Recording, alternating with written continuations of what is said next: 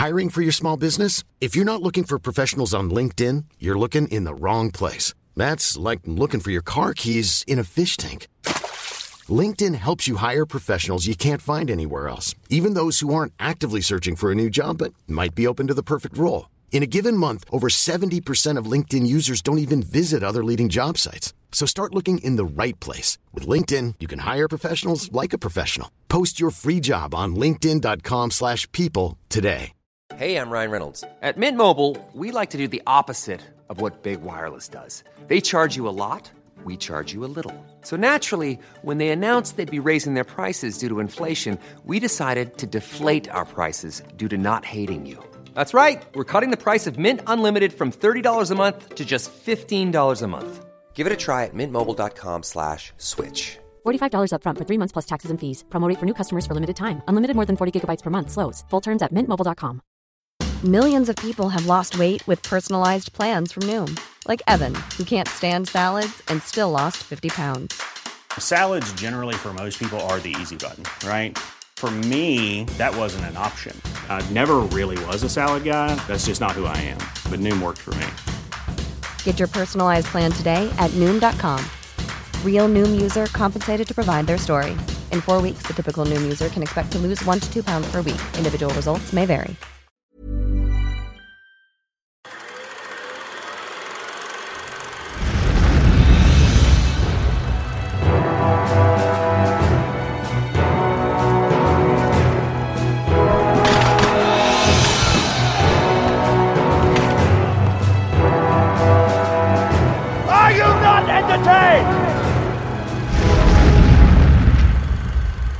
Hello everyone and welcome to History and Technicolor, and this is David.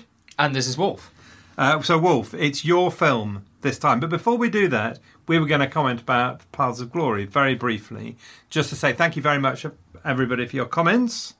We received a particularly nice message from Vince. We did, very good one on the website actually, with information we didn't know about the fact of how Stanley had set things up, tried to make it really, really realistic, and Vince, therefore, slightly scurrilously, I thought, was suggesting that we hadn't been perfect in our scoring. Unacceptable. Unacceptable, that's outrage. Vince, we loved your comment, really, really interesting. Thanks to all of you who comment. Go and have a look at the website too, everybody, because some really interesting comments there as well. Anyway, so thank you for everybody for that. Over to you, Wolf. So, the film that I've selected this week is The Fall of the Roman Empire. Okay, and why did you choose that movie, Wolf? I've selected this film because we haven't really done a Swords and Sandals movie. A sad lack. It has a fairly outstanding cast. Yep. Big names, big budget, and we haven't really done a Roman movie. It covers a lot of ground that is relatively new to our podcast, so I wanted to venture into the unknown. Excellent, and can I compliment you for your choice? I mean, normally I wouldn't do that because normally your choices are a bit rubbish. Yes. But on this occasion, excellent choice. Swords and Sandals movies. So just generally speaking, do you like Swords and Sandal movies? Do you like Cecil? Cecil B. DeMille. Cecil B. DeMille. I'm open to them, yeah. I don't think I've seen enough, and... Open to them? What does that mean? Spartacus brings up terrible nightmares. No! Right, and excuse me, this is now... They're usually incredibly long. This podcast is now terminated, and I'm leaving the building. Spartacus is a work of genius. Of course it's a work of genius. I thought we decided amongst ourselves that we weren't necessarily going to do Spartacus. I didn't say we were going to do Spartacus on the show. I was just saying it. Anyway, so you kind of like... not... Right. Let me come clean. I adore Sword and Sandal. As far as if life had it differently and I could have been Cecil B. DeMille's son... Actually, what was he like as a person? So, scratch that. What? I love Swords and Sandals movies. I don't want to go over the top. I think they're great. So I started off, when you suggested it, I thought, great, good news. I also thought this would be a really good comparison to Gladiator. I know we're not going to do that in this episode, but... It is that, though, isn't it? Yeah. Yeah. It's exactly the same period and all the rest of it. I saw some comment from somebody saying, Gladiator was much better, did what this did in about 15 minutes. Well, if brevity is the key to filmmaking, we've all had it then, haven't we? Sorry, that was me being My only worry after this is that I've now done all the history, and while I've talked about all the history, that maybe we won't be able to do Gladiator in a future true. episode. Oh, dear. Or it will be super easy to do. Why haven't we done Gladiator? Anyway, onwards. Okay. Fall of the Roman Empire. So this film is made in 1964, and it charts the moment in Roman history that triggered the beginning of the end and Rome's fall from grace. What else happened in 1964 that was brilliant? I don't know. I was born. Carry on. Wow. Wow. Carry on. I'm going to edit that out. That's an outrage. Keep going. Okay. David, you wanted to pose a question to us. Why is Roman history so appealing? Why is Roman history, Wolf, so fascinating to us? We were having a chat about this at the recent conference I went to. In New York? In New York. So good, actually, that they named it twice, apparently. Did not realise that. And we talked, one of the sessions was why are we all so obsessed, why there's so many podcasts on ancient Rome. Why do you think we're so obsessed by the history of ancient Rome? Part of me thinks that it's because, for the same reason we like Game of Thrones, we want all the sex, the violence, the debauchery. We want to hear about the manipulations within the Senate, corruption, wars. They fought everybody and everything for so many hundreds of years. So you could be interested in the Romans purely because of their conflict with the Carthaginians, or because of their connection with Persia, or their operations in Britain or in Germany. You can kind of pick and choose. And the stories are just amazing, and the histories we have of them. So have you read the best historical novel ever written? I, Claudius! You got a question right. Well done. Fantastic. No. What? Anyway, read it. I recommend it heartily to you. It's very good. How did you know it was the best historical novel ever written? Because we've talked about the best historical book of all time in multiple episodes. Oh, have we? Okay. And it's always the same answer. It's always the same answer. Right, I'm forgetting. Anyway, I think you're absolutely right. I mean, that's one of the reasons we're fascinated, that it's just such a pageant. Everything is in there in the history. But it's also fundamental to our culture, isn't it? Yeah. So the Renaissance, which is so fundamental to the way we think and live, was all about the rediscovery of the classics. So it holds everything for us. It has got all the sex, the politics, but it's got the philosophy, it's got the buildings, the foundations of government. Foundations of government, everything is in there. And the fact that and it's so exceptional within the context of its time. I mean, as we'll discuss later, of course, people don't like this exceptionalism thing anymore, that, superior civilizations and inferior ones and all the rest of it is a concept we now don't like very much. But nonetheless, it was such an extraordinary difference to what had come before and what came after, or particularly what came after, that why did it fall? Why did it crumble into the dust? And we see in our own modern politics, I think, in the British Empire, in America, we see connections. And indeed, the American Constitution, you can claim, heavily influenced by Rome. And we wonder whether that ancient history is going to come and visit itself on us in the present, I think. And I think you're going to bring this up again later. I think I might do that. What's your favourite period of Roman history? Or Roman figure? I like the bit just before. I get a bit bored of the Julius Caesar and the transformation into the empire bit, which is a lot of people talk about, because Caesar is such an amazing figure.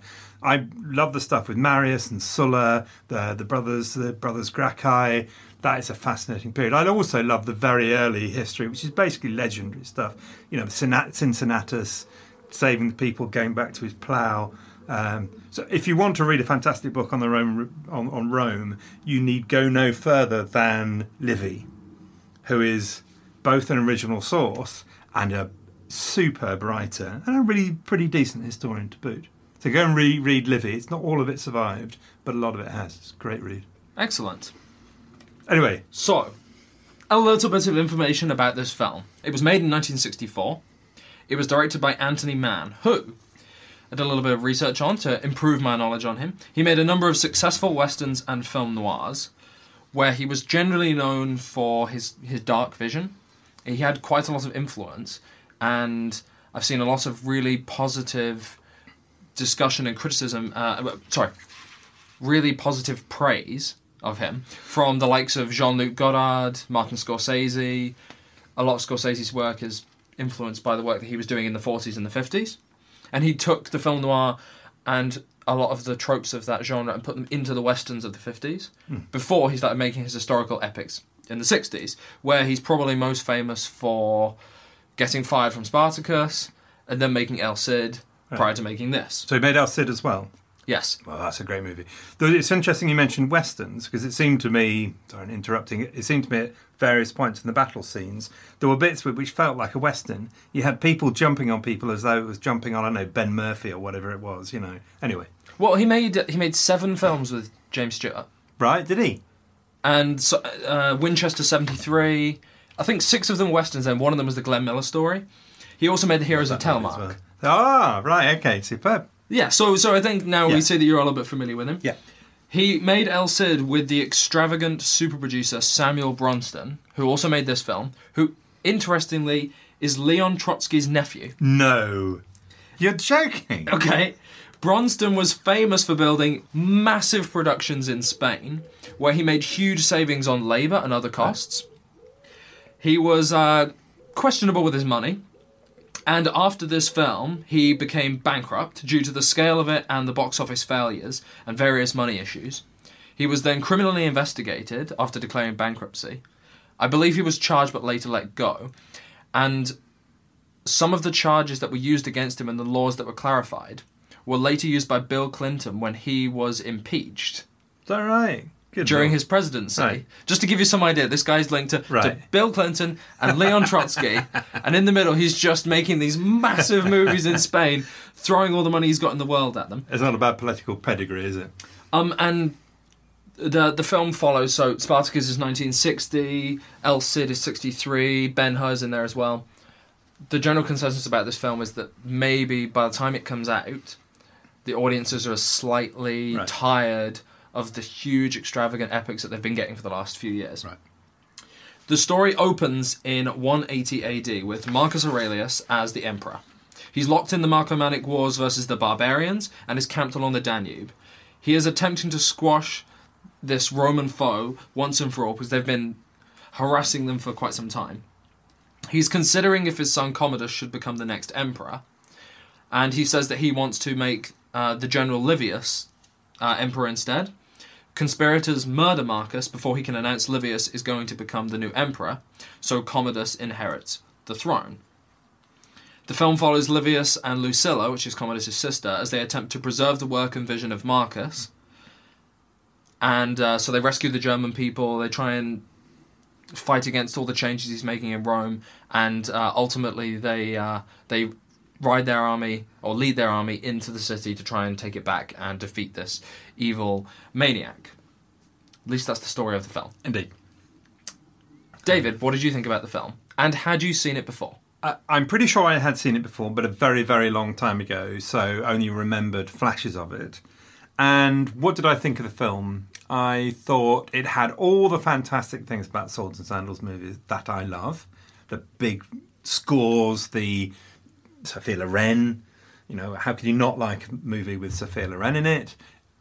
What's your favourite Sophia Loren movie? or performance? El Cid. She is in El Cid, isn't she? Yes, she is, with Charlton. Because they didn't get on, apparently. She and Charlton, which I did not know, which came as a bit of a blow, actually. But anyway. And the magnificent sets and the big themes and, you know, the scale and ambition of it, I loved. And I loved the recreation of the Roman world. It was a little bit long, and we knew that it was long. I knew yes. But 3 hours, you know, a bit of editing, I don't think would have done it any harm whatsoever.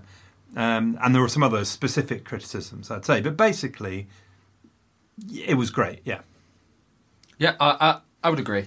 Maybe I don't think it's quite as great, but I definitely agree in terms of it's got all the right ingredients in there, and for huge sections of it, it's really quite enjoyable. Not as great as El Cid?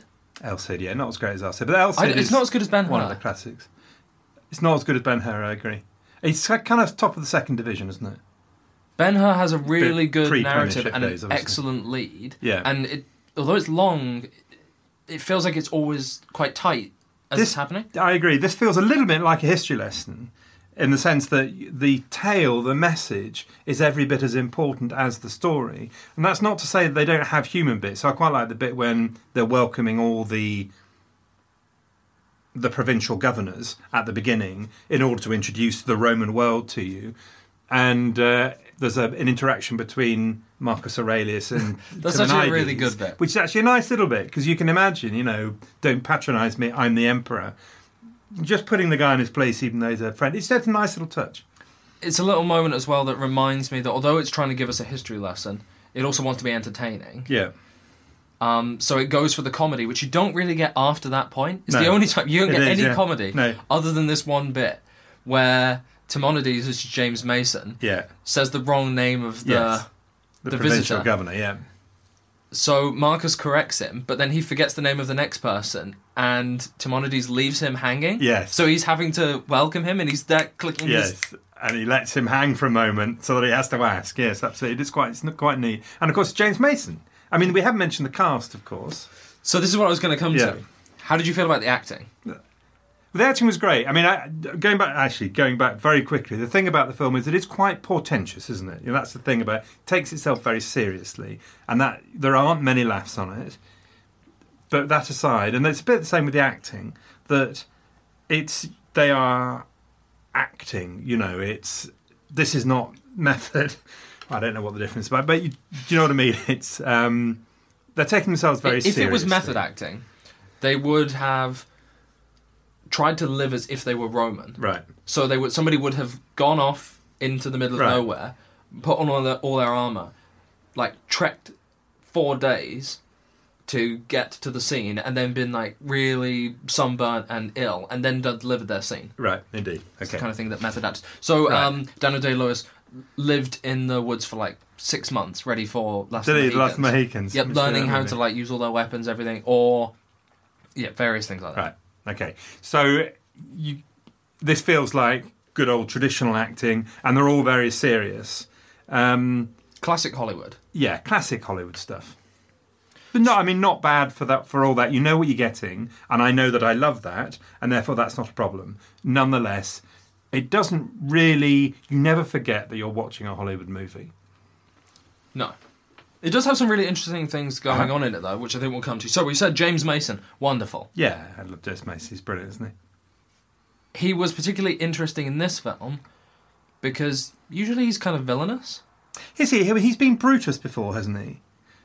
I don't know. I need to check that, but he struck me as a kind of a Brutus figure in this film, i.e. living for the ideals of the finer virtues of the Roman Empire, a representative of that. So as Timonides, even though Greek actually, he's the good guy, isn't he? He's the guy who represents the principled future. And sometimes James Mason, I thought he'd acted that as Brutus, but I'll have to check that. Okay, back to the acting. Okay. I think this is the first thing that we should address. What did you think about Stephen Boyd as Livius?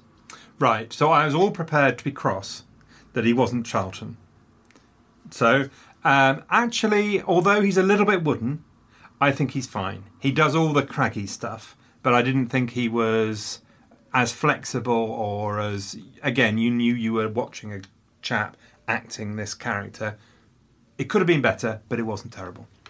Yeah, he's serviceable. But he's not particularly inspiring. No. And I definitely don't feel I'm connected to his character at all. And when you think about... Honestly, it's 2 degrees of acting compared to him or Charlton. Yeah. I mean, I happen to love Charlton, but the... and the thing is, it never... But I think that's the thing about the movie, isn't it? That it never lets you get out quite of this history lesson, that you're going to go from A to B, and you don't have this strong central character to pick up on and really get behind. Do you feel that Livius is the main character, or do you feel like he's just one of a few characters? Yeah. It's kind of like, what do they call an assembly car? Is that some expression? I.e. that you've got a bunch of people and you're following ensemble, and you're following all of them, and none of them can you really get behind. Okay, yeah. You would get behind Sophia. Who is she? Lucilla. You would get behind Lucilla, but she's not often enough leading it that she can't really carry the movie. And there's huge sections where she's kept to the side because of the history. Yeah. So there are some, although it changes history, there are some divergences Yeah. where it sticks to it unless you lose a character for a Yeah. while. They'd have to have taken a very different approach for her to be. He person generally, who carried it though, through. in all the criticism I've read, Yeah. Stephen Boyd is usually mentioned as one of the worst things about the Yes. film. I also really did not like Anthony Quayle. How can you not like Anthony? I think that's a law against that. I like Anthony Quayle. But I not hated him in this movie. Did you? Why is that? I don't know what it was. His character is... I've His got character some was very issues with his incidental, character, yeah. which come up later on. And in fairness, he's not in the film very much. Yeah. But for some reason, I found him really smug and annoying. He was meant to be, wasn't he? I guess. He was meant to be, we're these gladiators, the Commodus loves us, There's we're going to something be about better his than you voice. lot. I don't know why. I just felt... When I think about Quayle, he usually... In Lawrence of Arabia, for example, he Yeah. perfectly fits the role that he's playing. Yeah. In this film, I just don't... It doesn't work for Right. me. Cool. James Mason, as we said, is absolutely wonderful. Yeah. I don't think I Sophia? can say a bad word about him. Underused. Underused, yeah. But As in, when I watch this film, it's hard for me to... I understand, based on her screen presence, exactly why she was such a huge star, but I don't think the film gives her the work that is required to help me understand the impact that she really had at the time. no. Okay. Although, obviously she's incredible. Yes, I mean, I think the history of Lucilla is probably underplayed. I mean, at the time, she was a figure very well known in Rome. She was very overtly political. She had quite a lot of influence.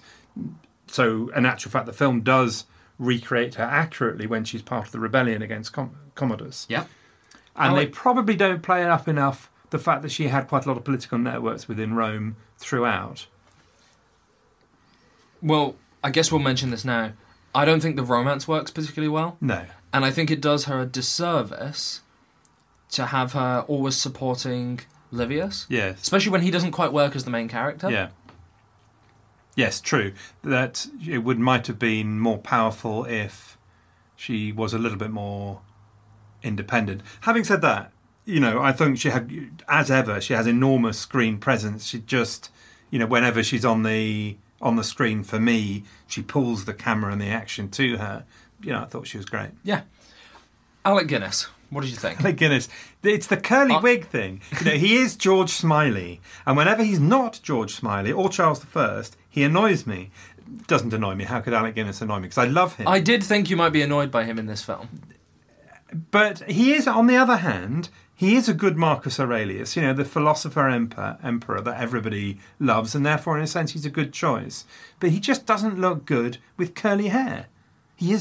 George Smiley would never have had curly hair. Okay, so you heard that, everyone. Alec Guinness, pretty good, but never give him a curly wig.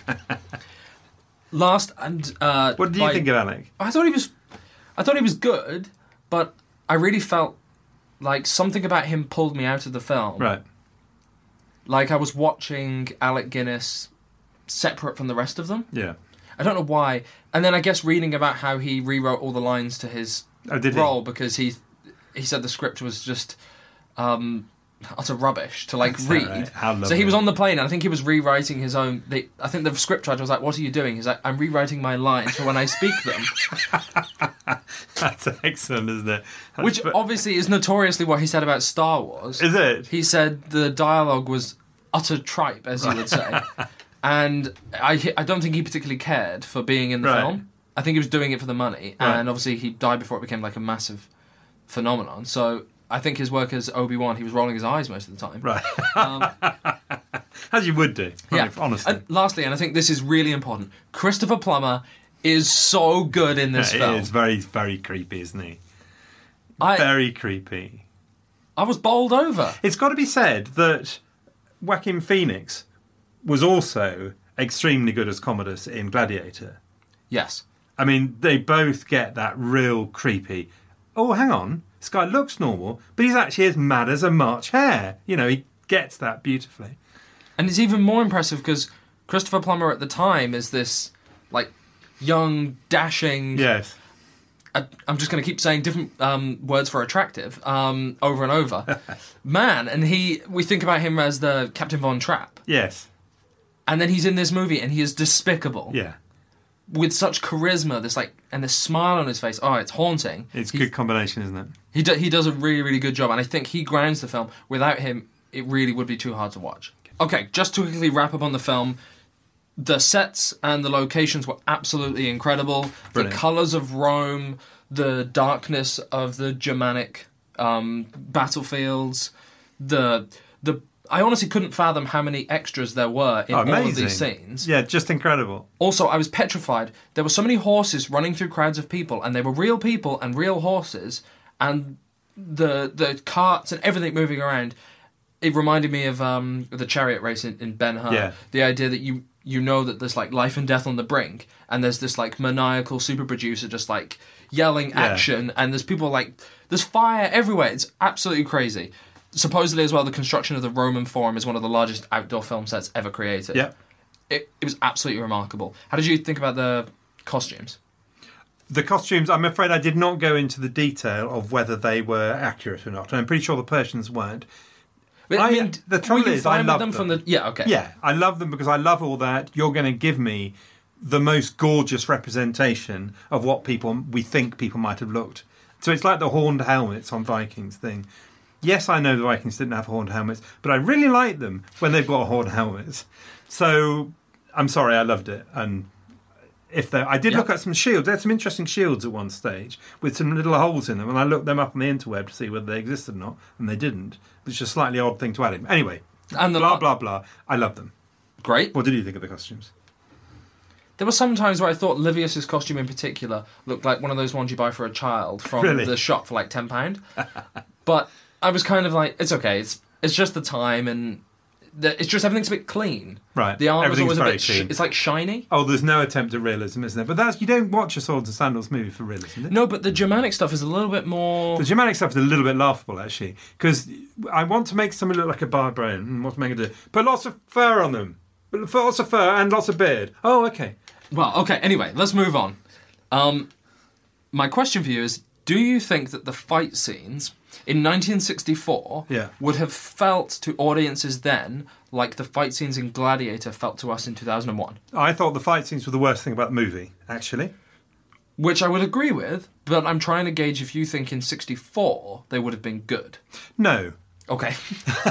Simple. Because it's not necessarily that you had this sort of Western thing going on with people jumping out from behind rocks as though they were in Arizona or something. It's the fact that they were formless. You never knew what. So I kept on comparing it in my mind with Gladiator, with that amazing first scene when they're fighting the Germans and unleash hell and the sound of the German calling across from the other side. And just amazing. And you know what's going to happen. You know what the setup is, and you see the progress of the battle. You understand it. Whether it's accurate or not, Whereas in this, there's people running around hitting each other, there's no tactics going on, and they're not acting like disciplined Romans, and that's the thing that, it's all just chaos. And they're always turning on each other or changing allegiances, and you never know who's who until after the fight somebody tells you something in a dialogue exchange, and you're like, oh, okay. The last battle was particularly bad, I think, because in the middle of the battle, the general runs off to save his girlfriend. I don't think he'd do that. And also, you didn't know who was coming from where and what they were doing. And I think you're meant to be able to tell by the colours of their uniforms, but no, not really good. Hard. Really not good. But that was the only thing when I sat there, that was the only time I really thought, actually, this is just not very good. Yeah, and when you're that far into the film and it's so long, you really want the fight scene to kind of hurry up. Okay, so I think we're going to move on to some of the history, and that will help us clarify some of our thoughts about the film. Okay, sure. I'd say a couple more things about the film. Okay. In terms of the set. One of the things that I thought was really good was the way the sets worked. So when you went inside, the sets were amazing, weren't they? Yep. Incredibly ornate. But the nice thing about that was that it picked up on an old trope I think you quite often get, and I think the same in Gladiator, where all that luxury, all that colour, all that intricacy leads you into the feeling this is a corrupt world, where when you're outside and you've got the Forum and you've got the big monolithic buildings, it's all about solidity and permanence and organisation and power, So it kind of helped pull you into these evil, corrupt world of Commodus and the true virtuous world of Livius outside. I thought the sets are amazing for that. It's not just that they were big. And it seems to genuinely recreate the period and the time. Yeah, well, in terms of accuracy, they say, certainly what I've read is that it's as accurate a representation of the Forum as you could possibly get. It really does look incredible. I've never seen anything I want to say. Okay, so you had come up with something that you wanted to talk about when we go on to historical accuracy. Right. So, what did you want to say about the historiography of this film? Okay, yes, so the historiography is a fascinating topic all of its own, the way we've reinterpreted the fall of Rome in the context of what's happening in society at the time, because hate it or loathe it, that's what happens with history. We like to think it's objective and scientific. It never used to be. Thomas More would never have recognised the idea of objective scientific history. History was there to teach a lesson. So we now see it as normal that it's objective and scientific, but actually the way history has changed throughout the ages, according to society it reflects. But anyway, and that's the same with the historiography of the fall of the Roman Empire. Why did this incredibly advanced civilization, why did it fall? And it starts off with Edward Gibbon. Have you come across Edward Gibbon? I've come across him in almost everything I've looked at regarding this period of time. It's amazing, isn't it? His key text that everybody has worked from since. It's absolutely incredible, isn't it, that you cannot talk about Rome without talking about Edward Gibbon. So he wrote in the late 18th century, he wrote this over about 12 years, the decline and fall of the Roman Empire, 1776 to 1788. And he builds this theme that Rome's fall was set by the 2nd century, that all the cards, and all the rest of the fall of the Roman Empire until the fall of Rome in the West in 476 was all just inevitably happening. It just took a while, but everything was set by the 2nd century, descends into chaos. The culprit, as far as he was concerned, was the death of civic virtues. Civic virtues where everything is your personal and your family is subjugated to the role of the state and the requirements of the state. So what he sees is a rise of materialism, of wealth, of corruption, helped on actually by Christianity, which helped sap those old virtues of the Republic. So he wrote, "The enemies of Rome were in her bosom, the tyrants and the soldiers." So all these corrupt emperors who ruled Rome for their own benefit, the soldiers who at one stage sell off Rome. So at the end of the movie, when you have the captain of the Praetorian Guard saying, "Who will offer me the most money for Rome?" That didn't actually happen at the end of Commodus, but it did happen at the end of the next emperor, who was Pertinax. Okay, yeah. So Anthony Mann is picking up from that. The army will control things rather than it being the will of the people, and so on. So he builds this story. My father was absolutely all over Gibbon. He would talk to me constantly about, civic virtues and so on. Early 20th century, there came a theory which rather echoed Gibbon. It had lots of similarities, but it basically said it's the imperial system itself which was the problem. That right from the start, the idea of an empire was a bad idea. Itself a sign of decay, a bloated system that was based on an economy of plunder and looting. So this old idea that the empire had to grow in order to survive, and actually it's referenced in the movie, that unless you've got somewhere to loot and plunder, the whole system doesn't work. You can't reward people. And so as soon as it stops growing, it's had it. It's going to fall because there's no more plunder, which presents a very odd view of the Roman economy, suggesting that it's all just based on plunder and it's all external. It's not about a complicated internal trade, which we know not to be the case. It's a very sophisticated economy indeed. Then there are others. So you get another theory which was about military decline. So we begin to move away then from all this political, religious and great man stuff, and history generally moves away from that. It's all about the people and these individuals and all about politics and constitutions. And everybody got really cross with that, and they did generally in history, that says, let's not stop it. It's all about processes. It's all about the importance of individual lives, the population. Why are we looking at all these great men? So there's a conscious and slightly messianic rejection of that old idea of there being higher civilizations. So people get very cross about the idea of there being barbarians. That's just a different society. They're not less advanced. So the revisionists begin to emphasise continuity over discontinuity as well. So rather than us seeing traditional history being the collapse of this empire, they see a change. And so it begins to turn into something completely different. The empire didn't collapse at all. It just transformed into something else. And that, all this idea of people dying and economies being ruined and people living miserable lives and fire and destruction, that's all rubbish. It's just childish nonsense, As I read an article, it had a very funny line in it by this academic called Jan Rutenberg, who wrote a good article about this. Rome did not fall, it experienced stirrings. Barbarians did not invade and conquer. Foreign people participated with the Romans in the stirrings. This idea that we're all being far too dramatic about this.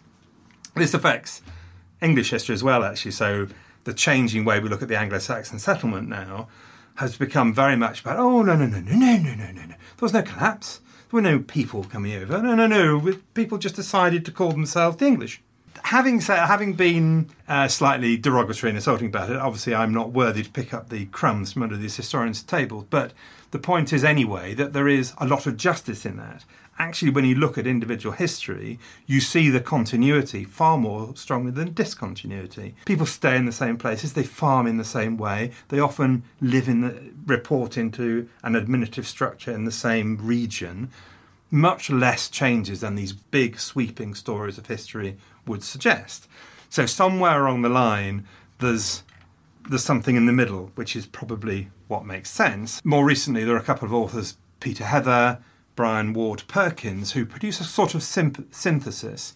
So they make the point that this idea that the decline of the Roman Empire is set by the end of the 2nd century is just bonkers. The Roman Empire is not doomed from the time of the death of Marcus Aurelius. What it does is very actively change. So Diocletian changes the system, Constantine changes the system. Their argument is that actually Rome grew in a very, very favourable international situation where the enemies they had to face were generally disorganised, and that the empire grows in this international situation where the Persian Empire, for example, is pretty weak and disorganised. What happens by the 5th century is that changes. In the East, there is a genuine competitor in the 4th century from the Parthians, I think it is, Persia, Shapur, who kills Valerian actually and uses them as a footstool, which is unusual for Roman emperors. There's growing wealth amongst Germanic tribes, therefore they are able to afford greater and better armed household warriors. There are constant civil wars internally. Taxation, therefore, is required to fight all these wars and internal wars. That destroys tax and trade and the tax base, reducing manufacturing. You get this return to subsistence agriculture because people can't get the goods they need, therefore they go and produce their own, and rather than involving themselves a lot in trade, they produce enough for themselves to live. So that Rome was kind of overwhelmed by a threat from outside, by an overwhelming series of invasions which they could just no longer cope with. Isn't the part of the argument about this period of time, though, that other stuff that he does, like taxing and removing all of the resources from the poorer, weaker sections of the empire to fund Rome, debilitates and demoralises and weakens Rome's governance over huge swathes of their land? Yeah. So those people are choosing that they want to revolt and they don't believe in the system anymore, while Christianity is also growing. That's really interesting, because I think that's absolutely part of it. And that brings us on neatly onto Anthony Mann and his interpretations. The message here is that it's Timonides who has the future of Rome in his hands when he brings the barbarians into the empire and makes them part of the empire. And actually that's a fairly normal mechanism within Rome. They've done that several times. And Commodus rejects that.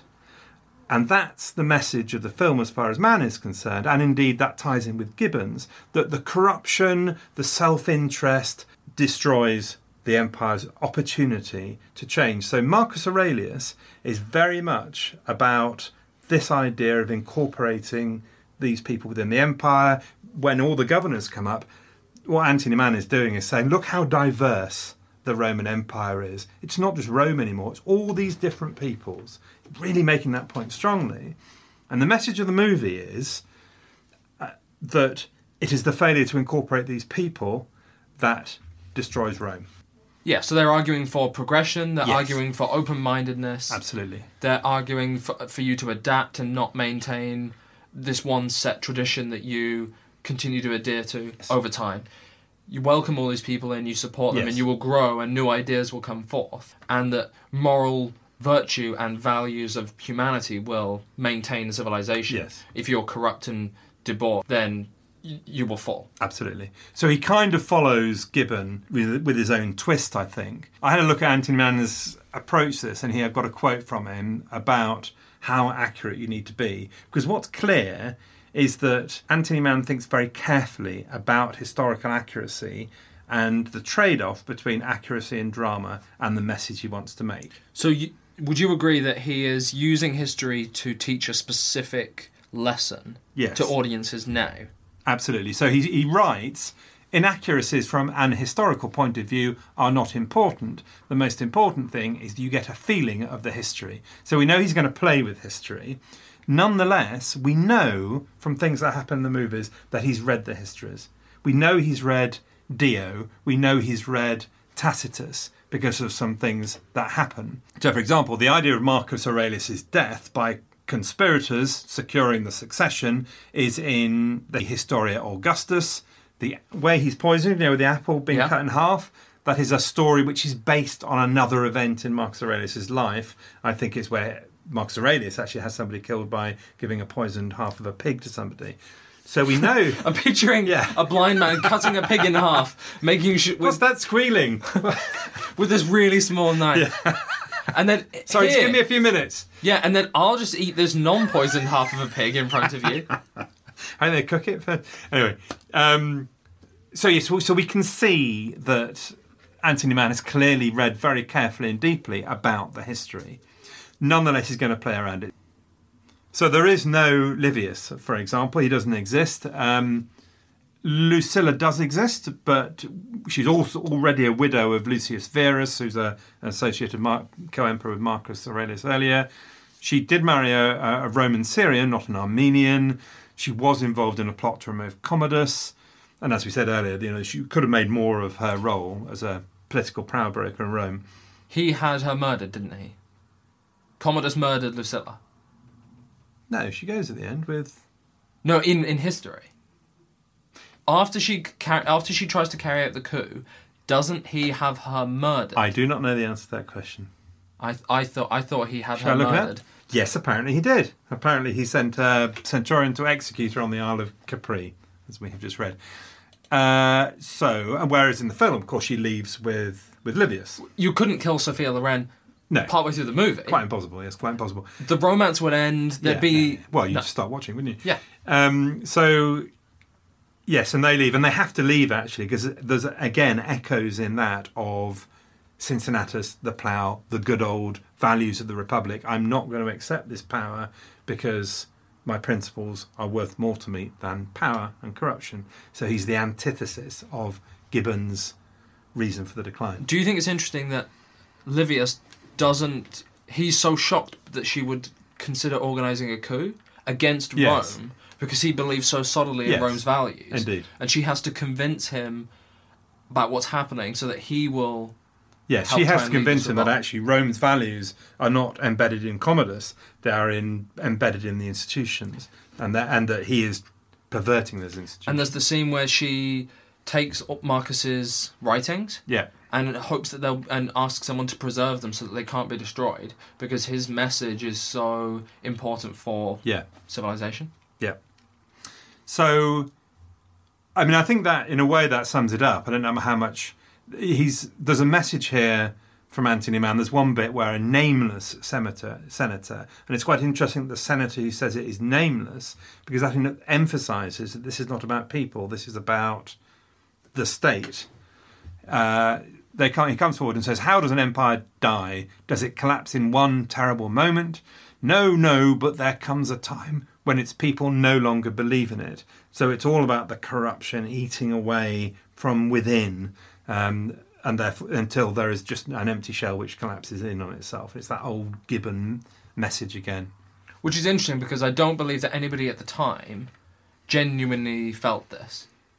They would, even if they didn't like the period of time that was happening, and I know that eventually people did turn on Commodus, the Senate obviously way sooner, there was no conceivable idea in the nation of Rome that their fall had begun and No. that they were going to continue to plummet. No, I mean, Roman writers are very vicious. I don't know enough about this, but Roman writers are very vicious, and they make a lot of very large statements about corruption and the end of civic virtues. And there's a lot of declinism in Roman historical writing that, the past was much better, now we're all rubbish. Catilinus, for example, is a famous historian, is always going on about, but he seems to be the first guy to write about declinism in a way. And that may be a bit of a grand statement. But nonetheless, but certainly at the time, yes, absolutely, nobody said, the Roman Empire's had it now. You know, I mean, that never happens. You know, it's quite rare, isn't it? They didn't have that. Gibbon is classically being teleological. He's looking at the end point and interpreting history with the viewpoint of the end in mind. Yeah. Which, a classic thing people do. So I think that's it, really. You know, there is clearly some sort of message here for America, probably, about what the empire is like, the importance of integration of peoples. So the film says, which is an echo of Tacitus, actually, wherever you live, whatever the colour of your skin, when peace is achieved, it will bring to all the supreme rights of Roman citizenship, no longer provinces or colonies, but a family of equal nations. That's what lies ahead. That's the message the man is saying, that the way we grow America and become strong is by making people all who come here be part of the American dream, the American polity. It's not about separation. And James Mason's Timonedes is that voice. He is that voice. Not really Livius. But also Marcus Aurelius is that voice. Yeah? Yes, Livius is more the voice of virtue. Also, I think Livius is more of the traditional character within the Swords and Sandals narrative. Yeah. He's required to maintain the film's entertainment. Yeah. And provide a lot of the notes and steps of the genre that people want when they go to the cinema. Absolutely. You've got to have him, haven't you? Whereas Timonedes is the one delivering... Yes. And it's very interesting they make him Greek, isn't it? Because it's very much that typical view we have, or that has been embedded, particularly in Gibbon and beyond, of the Greek as the clever, intelligent, free thinker type, and the Roman as the rather administrative, military. There's that typology that is classic, I think. It helps. It shows you that Marcus is different from everyone else who's kind of operating in the Senate, because he didn't see him as a Greek or a slave, whereas when he goes to the Senate, they only remember him as what they see him as. He doesn't exist. He's not important to them because he's an ex-slave, and which means he has no value. Well, he is the baddie, yeah. So the Commodus's mouthpiece, you're exactly right, says that. It says, "You are an ex-slave, aren't you?" And but they all chant Greek, Greek. Yeah. And he's there. So obviously, he's like, no, I'm a Roman. Yeah. So he's choosing to be Absolutely. Roman. He identifies as a Roman, and he's advocating for more people to be welcomed as Romans. He is embodying, exactly as you say, he's embodying that view, and that Senate argument is about that argument between this way is you're a slave, you're a Greek, you're not part of us, the separatist idea, and Timonedes and Marcus Aurelius' idea, we become you, we all share the same values. And that is the battle. And of course, in the Senate argument, Timonedes wins, and then Commodus cheats and goes back. He has all the most powerful scenes in the movie. The scene where he's surviving torture. Yes, that's a good one. Because he doesn't want the German people to be slaughtered if the Romans hear him cry. Yeah. And he's trying to get them on his side to let them know he wants to protect them, and he's willing to sacrifice himself. And his conflict over religion is really interesting. Yeah. His death scene, and when he's trying to protect the people, these are Romans, you don't need to fight us. Yeah, he has all the best moments, the ones you most remember. So I think that's it. I think the super summary of all that in terms of historical accuracy is that Mann has clearly thought through very carefully what he's going to do. There are many historical echoes in there, but he has played fast and loose with quite a lot of events. But it's done for a reason. It is on the level of a good historical novel.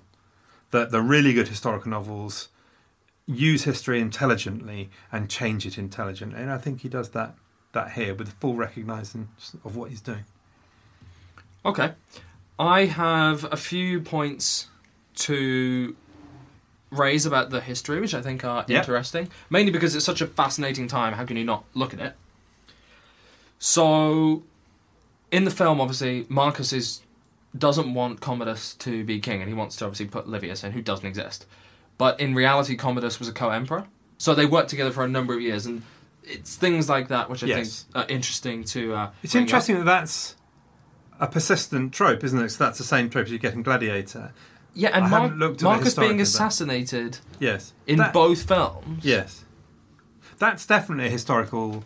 has historical basis, I think. But no one's proved it, though, have they? No, nobody's proved it. But then it's on the level of the I, Claudius thing, where one Roman writer relates the story that Livia poisoned all Augustus's children in order to make Tiberius come onto the throne, and there's no proof of that whatsoever, and a whole load don't. Robert Graves picks up on that and turns that into I, Claudius. So there is some basis for it. Probably not right. In the film, they also suggest that Commodus is not Marcus's son, and is the son of a gladiator. There is also an illegitimate ruler. There is also a historian who writes that, I think it's Dio, who writes that is a chronicler of the time who makes that suggestion. So it has historical basis. And it does have basis, but could it not be argued that this is people who can't believe that he is Marcus's son, that he would... that they would fall so far in their own opinion, and they have to come up with narrative ways, maybe even during his reign to reduce his power, or after his reign to try and erase his image. Very probably. I think you're absolutely right. That very probably that's the motivation of the chronicler of the time. So I'm sure you're probably right in terms of the real history. Nonetheless, as far as making history is concerned, neatly illustrates the point, actually. What man does is he pits the bit that helps him make the story, but he hasn't completely fabricated it. No, it's not completely fabricated. Yeah. But I think it's interesting that he's choosing to suggest that Commodus is illegitimate and that he takes the throne by murderous means, rather than try and examine the fact that this was what was going to happen. Yeah. Marcus wanted him to be emperor. Marcus made him co-emperor. This is the flow of history. Marcus wasn't prevented from maintaining the glory of Rome. Livius wasn't going to maintain it.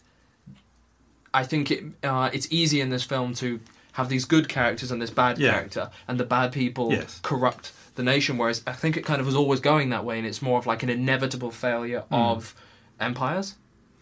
Right. Well, so you're a Gibbonite. Well, maybe. That's the fascinating question. Was it ever inevitable that Rome would fall? So we talked about Marcus's death. In reality, most people believe that he died from the Antonine Plague, which had obviously been decimating the population for a long time, and many people believe that the plague is part of the reason that Rome never really quite recovers, because they lost so many people. The armies were reduced. They weren't producing enough crops.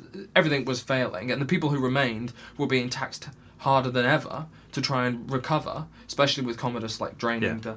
There's another theory about the fall of Rome by a chap called Donnelly, actually, which says that it's not Aurelius' time when that happens, but the same argument plays out in the reign of Justinian, who's a 6th century Roman emperor who recreates the Roman Empire, re-invades Italy. But the plague of Justinian, he overextends himself. The plague of Justinian is a plague which goes all across Europe, absolutely wipes out the population, and the result actually is that Justinian overextends and causes the death of Rome, in his view. Anyway, for me, the best thing about the historical accuracy of the film is the depiction of Commodus. The more I watched the film, the more I realised that it's all the little details. They do get quite correct about him, within reason. So Commodus is obviously genuinely regarded as one of the worst emperors that they ever had. Some people like to look back and see him as weak, a puppet to kind of corrupt senators, somebody who was paranoid and afraid of all these assassination attempts that were coming, whereas other people see him as Caligula and Nero combined and squared. He was sociopathic, and you wouldn't want to square Caligula, would you? No, he was a bad dude.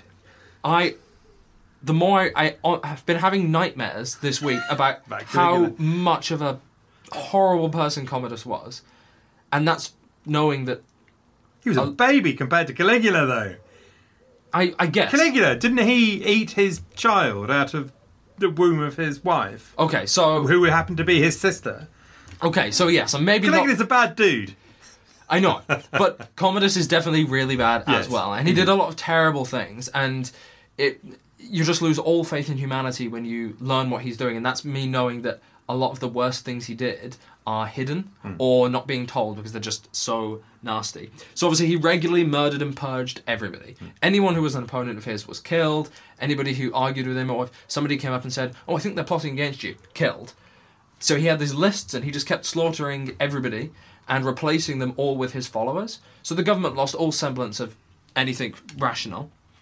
He exiled and killed his own wife because she had an extramarital affair, even though he was sleeping with everybody and anyone every day. Classic. Yeah. He racked up huge amounts of debt and drove the empire into the ground. One of the ways he did this was he loved being a gladiator, which is obviously shown in the film. He loved being a gladiator. He loved fighting. He loved having these private fights where he would murder the other person. He did that for fun. He loved slaughtering rare and exotic animals. And when he loved fighting people in the gladiator ring, he would always make sure that they had been poisoned, they had been wounded, they were given a lead sword so they couldn't fight properly, or they couldn't do any damage. And it was rigged for him to win. He would then bill Rome for his appearance in the ring. So he would charge them ludicrous amounts of money for him to fight. Yeah. And he was just bankrupting the country just day after day. And nobody wanted him, particularly. People used to go and watch because they thought it was hilarious. And the senators enjoyed laughing at him, and the people enjoyed laughing at him. And he gave them the games, and this is the main thing, like, he loved the games. That vision from Gladiator is real. Like, he brought that to Rome and, like, really elevated it. And he loved watching them, and he didn't care about anything else. He didn't really want to be doing administrative work. He wanted to be fighting. But he would do things like get amputees brought into the ring so he could club them to death. And honestly, like, why? Yeah. What? I don't understand how that's entertainment, and I don't even think that... maybe people at the time did, I don't know. He did really terrible things, and he loved appearing to be really strong and masculine and powerful. And this led to his god complex, where he told everyone that he was the reincarnation of Hercules. And if he's the reincarnation of the son of Jupiter, it means he's a god. And if he's a god, he doesn't have to listen to the Senate because he's a divine monarch. Right. So he starts preaching this idea of divine monarchy, and he decides he's going to rename Rome after himself. He gave himself those 12 names. So he's going to call Rome a commode, was he? Or? Yeah, that's what I kept thinking. What was it? What did he want to call it? I don't know. It was something like commode. Really? It was like... I'd have to look it up. Or a Gazunder? And so you know the bit in the film where he has that huge statue of himself? Yeah. And I think he has a quote, our new god Caesar. He starts to really see himself as this... And this is when he starts to go insane. He's like laughing and he's doing all this crazy stuff. They usher him in that ceremony, and he has 12 names. Each of those 12 names was going to be each of the 12 months of the calendar year. They were going to be changed to be his names. Right. The city of Rome was going to be renamed. Everything was going to be altered, and a big section of Rome had burned down. It was going to be rebuilt in his honour. All the key sections of Rome were going to be named after him, and the entire future of Rome was going to be changed to be in line with Commodus as this godly figure. And he carried around a giant club, like Hercules did. He also carried around the head of an ostrich that he slayed. Right, it's a handy thing to have with you. To prove his prowess. Oh, I see. Even though it was rigged all along. He was an absolute so piece of crap. we're not keen on Commodus. No, but I think what's really good about this is, although the film's changing history, a lot of these ideas about his obsessions and his interests and all the things that he was doing with his time and the way he operated and lived in Rome, it comes across in the film. They just can't give you the full breadth of his depravity because no one wants to watch that. You couldn't see that in the 60s anyway. I don't even know if you could now. And it would kind of detract. Like, we get the message. He's the villain of the piece, and he works really, really well when he's doing it. Okay. I don't really think I have anything more to say. Obviously, there's a ton of history out there, and I think you should look into all of it. the film is a little bit liberal in how it uses history, but I think, as we've decided, its purpose gives it value, and its created characters and its altered narratives for Lucilla and a few of the others are vital in just driving the Swords and Sandals epic. Great. The film has to be entertaining. Yeah, indeed. Okay, so should we mark it? Should we go for qualities of film? Yeah, I was thinking a 5. Gosh, you've gone quite low. That's reasonably mean. Because it's a little bit bloated. I mean, the word bloat, does. Okay, I mean, I would go 3 hours long, and that is quite... Yeah, indeed. That's a lot of unnecessary I think stuff I'd probably give 6. So we're arguing about details here, aren't we? Yeah, I could, if I could go to a 6, that'd be fine. Okay, all right. So historical, it's a tricky one to mark, isn't it? With history, I was thinking maybe a 6, although I could drop to a 5. Because I feel like it captures the time really well. In terms of the sets, the physical recreation of the place, that works really well. Let's go for a 6. Let's be generous. I think it's, slightly, but let's go for that. Yeah.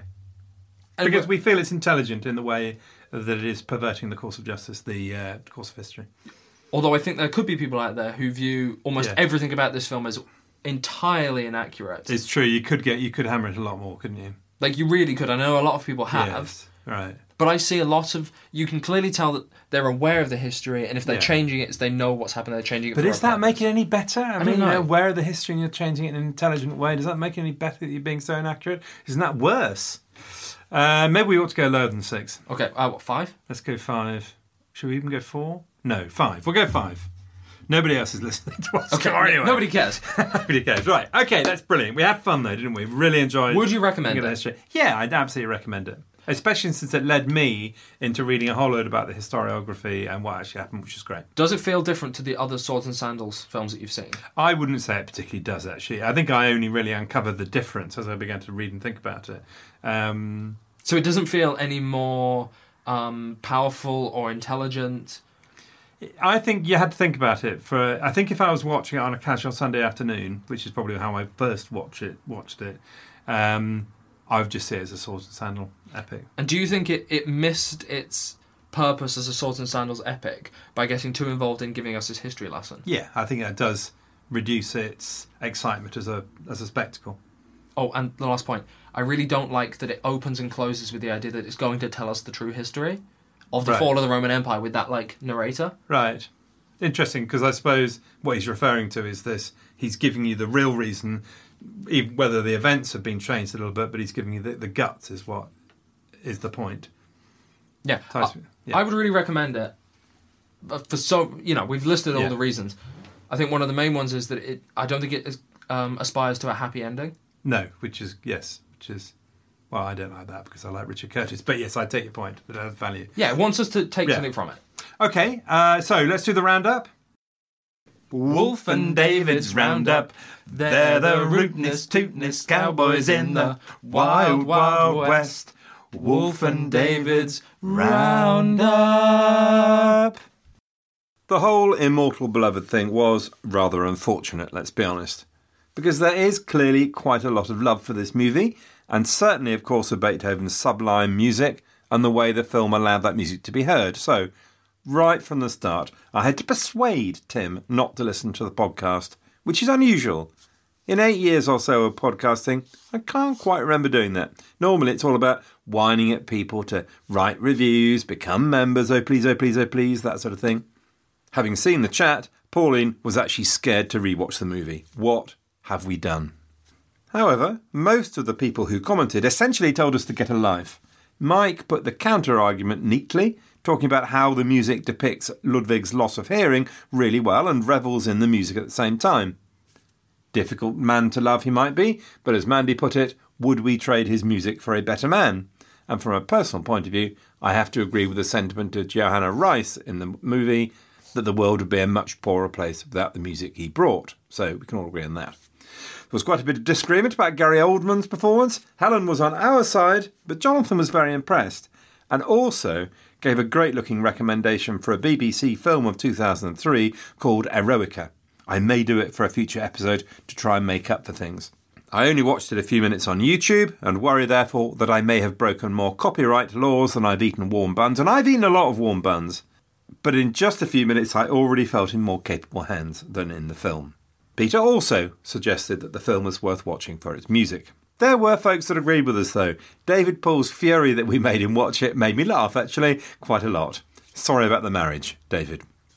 In terms of the numbers, the percentage of you who loved it was pretty low, I have to say, at 42%, but equally not many of you rejected it either. So let me finish with Tina, Steve and Essa that whatever the movie was like, Beethoven's music is the best.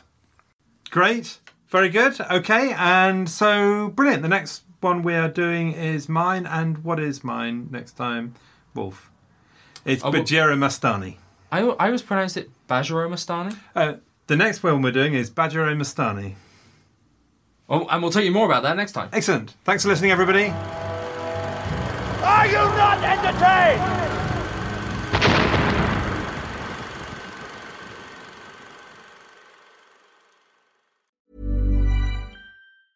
Mom deserves the best, and there's no better place to shop for Mother's Day than Whole Foods Market. They're your destination for unbeatable savings, from premium gifts to show-stopping flowers and irresistible desserts. Start by saving 33% with Prime on all body care and candles. Then get a 15-stem bunch of tulips for just $9.99 each with Prime. Round out Mom's menu with festive rosé, irresistible berry chantilly cake, and more special treats. Come celebrate Mother's Day at Whole Foods Market. Planning for your next trip? Elevate your travel style with Quince. Quince has all the jet-setting essentials you'll want for your next getaway, like European linen, premium luggage options, buttery soft Italian leather bags, and so much more. And it's all priced at 50 to 80% less than similar brands. Plus, Quince only works with factories that use safe and ethical manufacturing practices. Pack your bags with high-quality essentials you'll be wearing for vacations to come with Quince. Go to quince.com/trip for free shipping and 365-day returns.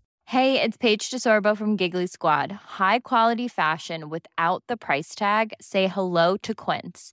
I'm snagging high-end essentials like cozy cashmere sweaters, sleek leather jackets, fine jewelry, and so much more. With Quince being 50 to 80% less than similar brands. And they partner with factories that prioritize safe, ethical, and responsible manufacturing. I love that. Luxury quality within reach. Go to quince.com/style to get free shipping and 365-day returns on your next order.